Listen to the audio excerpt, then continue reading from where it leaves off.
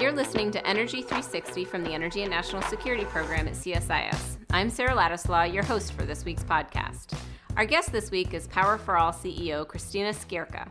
Power for All is an organization that aims to bring renewable, distributed energy to people that live in rural areas by partnering with organizations in both the public and private sectors. According to the World Bank's 2017 State of Electricity Access Report, 1.06 billion people still don't have access to electricity. And while progress is being made on a global basis, the world, and specific countries in particular, are still falling short of the pace of change that's necessary to meet global universal energy access goals by 2030. Christine is not only the CEO of Power for All, but she co-wrote the report Power for All, the Energy Access Imperative in 2014, and has more than 20 years of experience with energy and environmental leadership initiatives, working both with private companies and in the public sector. Thanks for joining me today, Christina.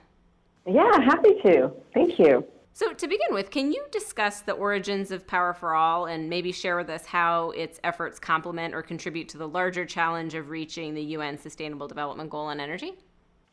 Sure. So a little bit about the history of Power for All. It's actually not a sort of a unique idea in a lot of ways. And in fact, the idea that decentralized energy is not only a faster way and more affordable way to get energy to people, but that actually it's actually a better solution, especially for people in rural areas. It's been around for a while. I guess what's different about Power for All and why we thought there was really the nexus of a campaign here comes down to the fact that nobody was really sort of banging the drum for this sector globally.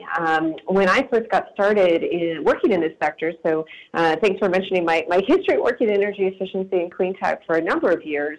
But when I first started working internationally in this sector, which definitely is focused on development outcomes, we were still hearing things like people referring to these products, small solar home systems, mini grids, as toys. And in fact, many people in the global leadership space basically talked about this idea of shining a light on poverty is basically all you can do with these small systems. But I think what was missing from that debate, and one of the things we really wanted to take head on, was a real understanding of how energy is used in these rural areas. It's definitely on the level of watts in many cases, not kilowatts. And so that means a very different solution. And so really, the theory of change of Power for All begins with really bolstering, I think, what this sector is able to deliver and that it deserves a seat at the table with the rest of the energy industry. But beyond that, really proving what can be done by following this approach to universal electrification. And so taking on the sort of naysayers, both inside and outside of the sector, was a big piece of what the campaign was born to do. I think another thing that's different about Power for All as well is it really came from the sector itself. So I myself was working for a number of years with a company called D-Light, one of the sort of leading lights, if you will, of this sector. It's been in business, for over a decade. But beyond that, I mean, just sort of really stretching back, the SDGs, which are fantastic, and we're just so excited to see a global commitment to achieving energy for all. I think one of the things that's distinct is that the SDGs really were designed top-down, and as was Sustainable Energy for All, a great global initiative from the UN. But it's very different from something that comes from the bottom up and comes from the companies themselves. It comes from the development community and comes from the actual activists in the countries. And that's really what Power for All is about, is how do we organize this, sort of collective mission, collective focus, and really enable the ecosystem to create the conditions it needs for success. Well, it's great because it sounds like an organizational initiative that really matches what folks today, which I think you're right, probably has been a trend that's been around for longer than we publicly recognize, but that technology in particular is enabling distributed energy resources to play a much larger strategic role in the question of how to answer some of these access issues writ large. What are some of the successes and obstacles that you've had so far in the Power for All experience in not just enabling more distributed renewable energy projects and things like that, but also making this voice for that community bigger and sort of play at a larger level? Let me take challenges first, and then we'll end on a high note with successes. And when it comes to challenges, the number one thing is shifting the perception of what decentralized energy can do. And that comes down to a couple of things, and it's data and information. And so in terms of information, and this now connects to the success, is really sometimes for the first time, putting the information in the hands of decision makers about what happens with decentralized renewables, how it can be a complement to national goals for universal electrification, and how it can actually be a tool to get there better, faster, cheaper. And when it comes to information and sort of the data, at the same time, the sector is beginning now to really build up a strong evidence base of success. What we do know for sure is how long and how much money it costs to site a power plant, a traditional coal-fired or fossil fuel power plant in many of these countries. And we're looking at a timescape of up to a decade. And when you look at both the reliability of the traditional approach to energy as well as its ability to be democratized, in other words, affordable and accessible to a wide range of people, it's just not even in the cards in many cases. Now, it's not saying that the grid is not part of the solution. It absolutely is. But when we're talking about the 1 billion people without access to energy, the vast majority, 85 to 90% of those, live in rural areas where it's just not the right decision from a cost or time perspective to build a grid and extend transmission lines. So I think, in terms of success, being able to really sort of shift the narrative and help people understand that when you put together the companies that serve this sector, together we're already providing energy to more customers. Now it's a different scale of energy, but to more customers than most of the large global electrical utility companies. So I think, really getting that information in the hands of people and watching the sort of shift that happens in people's eyes when they understand for the first time that this can be a tool in the toolbox of really ending energy poverty, that's a game changer. That's really helpful. So let's talk about some of the specific places in which you work, maybe starting with India, which is a place that we, along with our India colleagues, work on. India is often credited with setting ambitious electrification goals, but oftentimes those policy goals being criticized for not providing or mandating adequate enough levels of electricity access as well. But can you explain what Power for All's work in India has been doing so far and the scale of the challenges that you face or the progress that you've seen so far?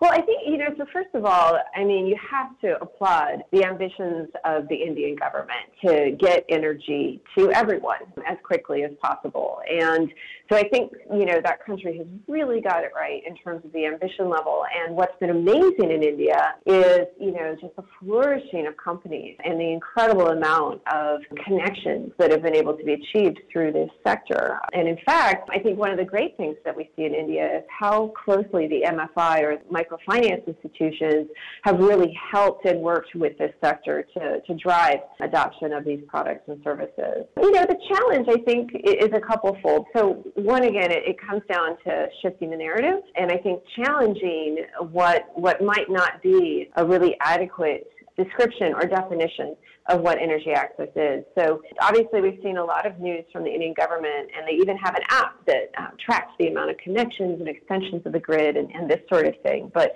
the truth is that the definition in many cases, and there was a discussion underway to change this about a year ago, but the definition of electrification right now is basically getting a wire to a village. And what that means is essentially maybe if 10% of a village has connection to grid-based energy, then it's considered electrified. But that's still leaving, again, the vast majority of the population without any reliable, safe, clean access to energy, and not getting people out of their situation where they're having to rely on kerosene or diesel or even candles sometimes for light at night and for energy after hours. So I think that definition within the government is something many practitioners in the country have said they would like to see changed. And in terms of the other work there, I think really working on the narrative itself and shifting the way that this sector is talked about has been important. Oftentimes, India is a huge country, and every state there is so distinct and so different. And there's certainly some states that have seen a lot of progress and a lot more acceptance of decentralized renewables technology. But overall, I think one of the great things actually of my compatriot Willie Brent has been able to help the Indian sector to organize is a Medium channel and a full-on, just specifically dedicated channel to raising awareness about decentralized renewables and what they can do. But in many cases, we've heard a lot of great things about mini grids and what they've been able to do, and just how important part they are out of the agricultural economy there. And when it comes to success, it's actually talking about those successes and making the application of these products and technologies real that I think Power for All has really filled a gap in the market to do. And how does the work that you just described in India, or the experience working in a place like India, differ or is similar to other places where you work, like Nigeria? So first of all, India is, a straight out middle income country at this point. Even though there's still a lot of poverty there, it's in a very different situation than many of the countries we work in Africa. I also think one of the things that we've seen is a little distinct is there's a really great openness in Africa to working with organizations like ours and to being open to a sort of all of the above or all hands on deck approach. So, we're not necessarily having to convince people as much to sort of change the way they think about the decentralized sector. It's more of how can we help the market grow? And so whether that's our standard approach with media and getting the ecosystem working together towards a shared goal, or if it's meeting with the governments themselves and helping them understand the value of a specific energy access target and a carve out for decentralized, there's just a real openness and willingness to work together. And I think many of the African countries just sort of on a different development horizon than India. I think there's a real desire to leverage as much donor interest as possible, whereas India certainly has a ton of its own resources now and definitely leveraging a lot of its own money to really affect the change on its own 2 feet. What about because you just mentioned, so you've worked in India, you work in Nigeria, Sierra Leone, a number of other places. Across the board, you've got to think about the mechanics of promoting distributed electricity access, and part of that is to be able to, as you say, change the narrative and talk about what's happening on the ground so people have a really good understanding of where the opportunities lie. Are there things that are, becoming kind of a core part of how you engage with different communities and think about the policy and regulatory structure to enable distributed electricity generation, like things like subsidies or how you work with utilities? How do you guys approach the sort of policy, regulatory, and then sort of utility apparatus in the different places where you operate? Yeah, great question. So, again, Power for All's theory of change is essentially the following, which is, first of all, you have to challenge business as usual, right? So that's some of what we've been talking about so far. And then you also have to provide another alternative solution, which is deeply related to really bolstering the reputation, legitimacy, and credibility of what decentralized renewables can do. And so with that, you're actually creating a belief that there's a different future. And it's not just that there's always going to be energy poor people, right? But that in fact we can have energy access and we can have it now. And when you create that belief, you're also establishing political will. And an important thing is to get that political will institutionalized in some way. So a couple of responses. So first of all, last year we did a report on national policy, and we identified very clearly the specific types of policies that are most associated with rapid growth of this sector. So in some cases, it's things like you would expect, right? So low duties, low VAT for solar products or any energy products that, really help to achieve electrification goals. But in other cases, it is these sort of leadership initiatives where, you've got a government that's committed to universal energy access by a certain date, say Sierra Leone by 2025. And then building on that, it's also been really important to have a specific target for decentralized renewables, and then ideally someone in head of a rural electrification agency that's adequately empowered to really sort of drive that sector. So that's sort of it on one level. And then when it comes to working with utilities, we're actually just about to launch a new initiative in a few weeks called Utilities 2.0. And that's sort of always been the hope, as I think I said at the very beginning of the podcast, is to have decentralized and centralized at the same table with the same voice and level of legitimacy as part of the energy sector. And so what we're going to be doing in a few weeks is gathering North and South utilities, centralized and decentralized companies together around the same table to identify the regulatory, technology, and related policy issues that are preventing this vision of a utility that is able to get safe, reliable, affordable, clean energy to all of its customers at once. And so for us, utilities in the developing world have a lot of challenges. Almost everyone is loss leading. Very few have a real successful approach when it comes to being a profitable entity. And so in an ideal world, what we're going to do is see some transformation in the way utilities are thinking about this sector. And we're already seeing it, but really seeing that this sector can be, again, another tool in the toolbox for the utilities to meet their public contract, right, and their social license to operate, which is the provision of energy services to all of its customers. That's really exciting. So you said it's called Utilities 2.0? Yeah. Oh, that's great. Well, we'll be on the lookout for that. So maybe as a last question, because I think you talked a lot about the way in which Power for All is looking to mobilize a narrative about distributed electricity resources as a sort of valid and very strategic part of the dialogue about how to meet not only energy access goals, but the entire suite of responsibilities that any government or utility has to its population that it covers.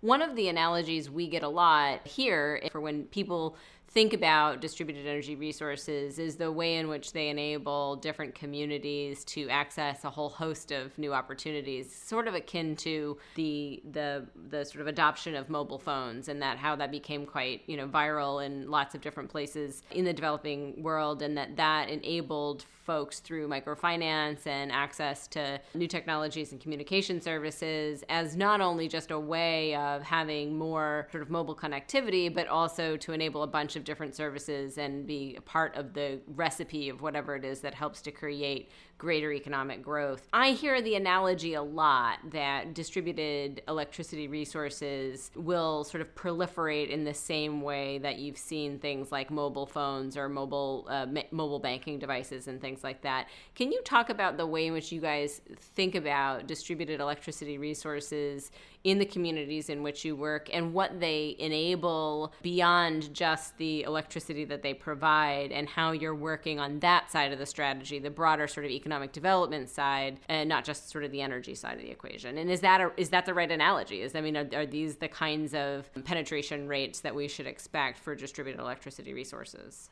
So thanks for bringing up the mobile phone analogy. I've been working in the sector for so long that I often forget to bring it up myself, but we take a lot of inspiration, right, from the absolute hockey stick that you saw with mobile phone adoption. But what's really not talked about very much is that it didn't start out like that. Like, it took a minute, in fact a few years, for mobile phones to really see that level of rapid adoption. And why? What happened? What changed? Well, if you look back to the size of that mobile phone market, when it was still at about 2% penetration, basically what you saw was three things change. One was the availability of inexpensive hardware. Two was the proliferation of software, or the ability to do bite-sized payments, essentially, whether it's scratch cards or what have you. And then lastly, competition. And as soon as those three factors got into play, you saw a dramatic uptick in adoption and a complete change in affordability of access to these devices. And we have a lot of those same competitive advantages as a sector. Really low cost of hardware, especially with the incredibly sharp declines in the cost of solar, rapid performance improvements in terms of batteries and what they can do, and lights as well. So we really take not just inspiration, but there's a lot of just parallels in the development of the sector. And so it's always been the Power for All perspective that, that's a source of inspiration, but what we need is a similar enabling environment, right? So it's getting the right regulations in place, it's getting the right activation within the sector, and really spurring that competitive spirit. So your question about sort of what does it look like on the ground, and how do these new energy companies, right, these new utilities 2.0, start to make a difference in development outcomes? Well, stretching all the way back to my time at D-Light, it's super clear that those outcomes were recognized fairly quickly. So benefits to changes in people's life and opportunity by getting off of kerosene, by getting off of diesel. These things kind of manifested quite quickly, mostly in anecdotal evidence, to be sure, but stories of people whose lives changed because they didn't have to suffer from smoke inhalation. Their sense of well-being and their opportunities changed because they could work later or study later, what have you. Now, so I think that's sort of one level of conversation. But in addition to that, the sector talks quite often about two additional topics. And one is what's known as the energy ladder. And the other is really the low of hyper-efficient appliances and what that's going to make possible in people's lives. So the idea of the energy ladder is that the savings that one accrues by, instead of throwing their money to kerosene every month or putting their money into a diesel generator, that they're actually saving that money, and that those savings can be accrued in a way that allows people to buy higher levels of access or higher levels of electricity. So someone might start out with like a $7 lantern and then quickly move up to the $30 version, say, that has 3 lights and a mobile phone charging. So that in itself, I think, speaks to sort of the pathway in the future for improving people's options and choices. But beyond that, the role of hyper-efficient appliances is just not to be underestimated. I mean, almost all of the well-known international companies now working in the sector also offer a suite of appliances. Many of the companies are also thinking strategically about the value of brand and the relationship with the customer, which is not necessarily something a traditional utility thinks about. Mm-hmm. But the idea here is to create customer pathways and long-term relationships that enable the selling of additional appliances like refrigerators, right, that allow people to store food or store medicine effectively over a longer period of time, is definitely part of what many of these companies are looking at, as well as building, real credit histories and being able to not just offer what you would think of as a traditional, energy service or good, but beyond that. And, stretching all the way back to the United States and how electricity really took off in this country, I mean, many of the utilities, these smaller local utilities, used to sell white goods. And so if you think about the parallel to today and you think about these new small energy companies, right, working together to sell a new type of white good that changes people's lives, it really, the sky's the limit about what can be created in terms of development outcomes. Christina, I have to ask a technical question. What's a white good? Oh, right, like, a washer or dryer. Ah, okay, thank you. I've never heard of that term before, so that's really, really instructive. You can tell I'm an energy geek. No, absolutely. I'm not enough of one, apparently, on that side of the equation. That's excellent. No, thank you. Listen, I think that this has been a really interesting conversation. I think Power for All is doing a great job making a really coherent narrative for a sector that is changing very, very quickly. And in fact, changing most of the conversation around the future of the electric power sector in many of the world's fastest, most developing countries. And we certainly benefit from the work that you all do. I just want to say thanks for taking the time to talk with us today. And we'll be looking forward to more of your future work. Perfect. Thank you so much. I'm Sarah Ladislaw with the CSIS Energy and National Security Program, and thanks for listening to Energy 360.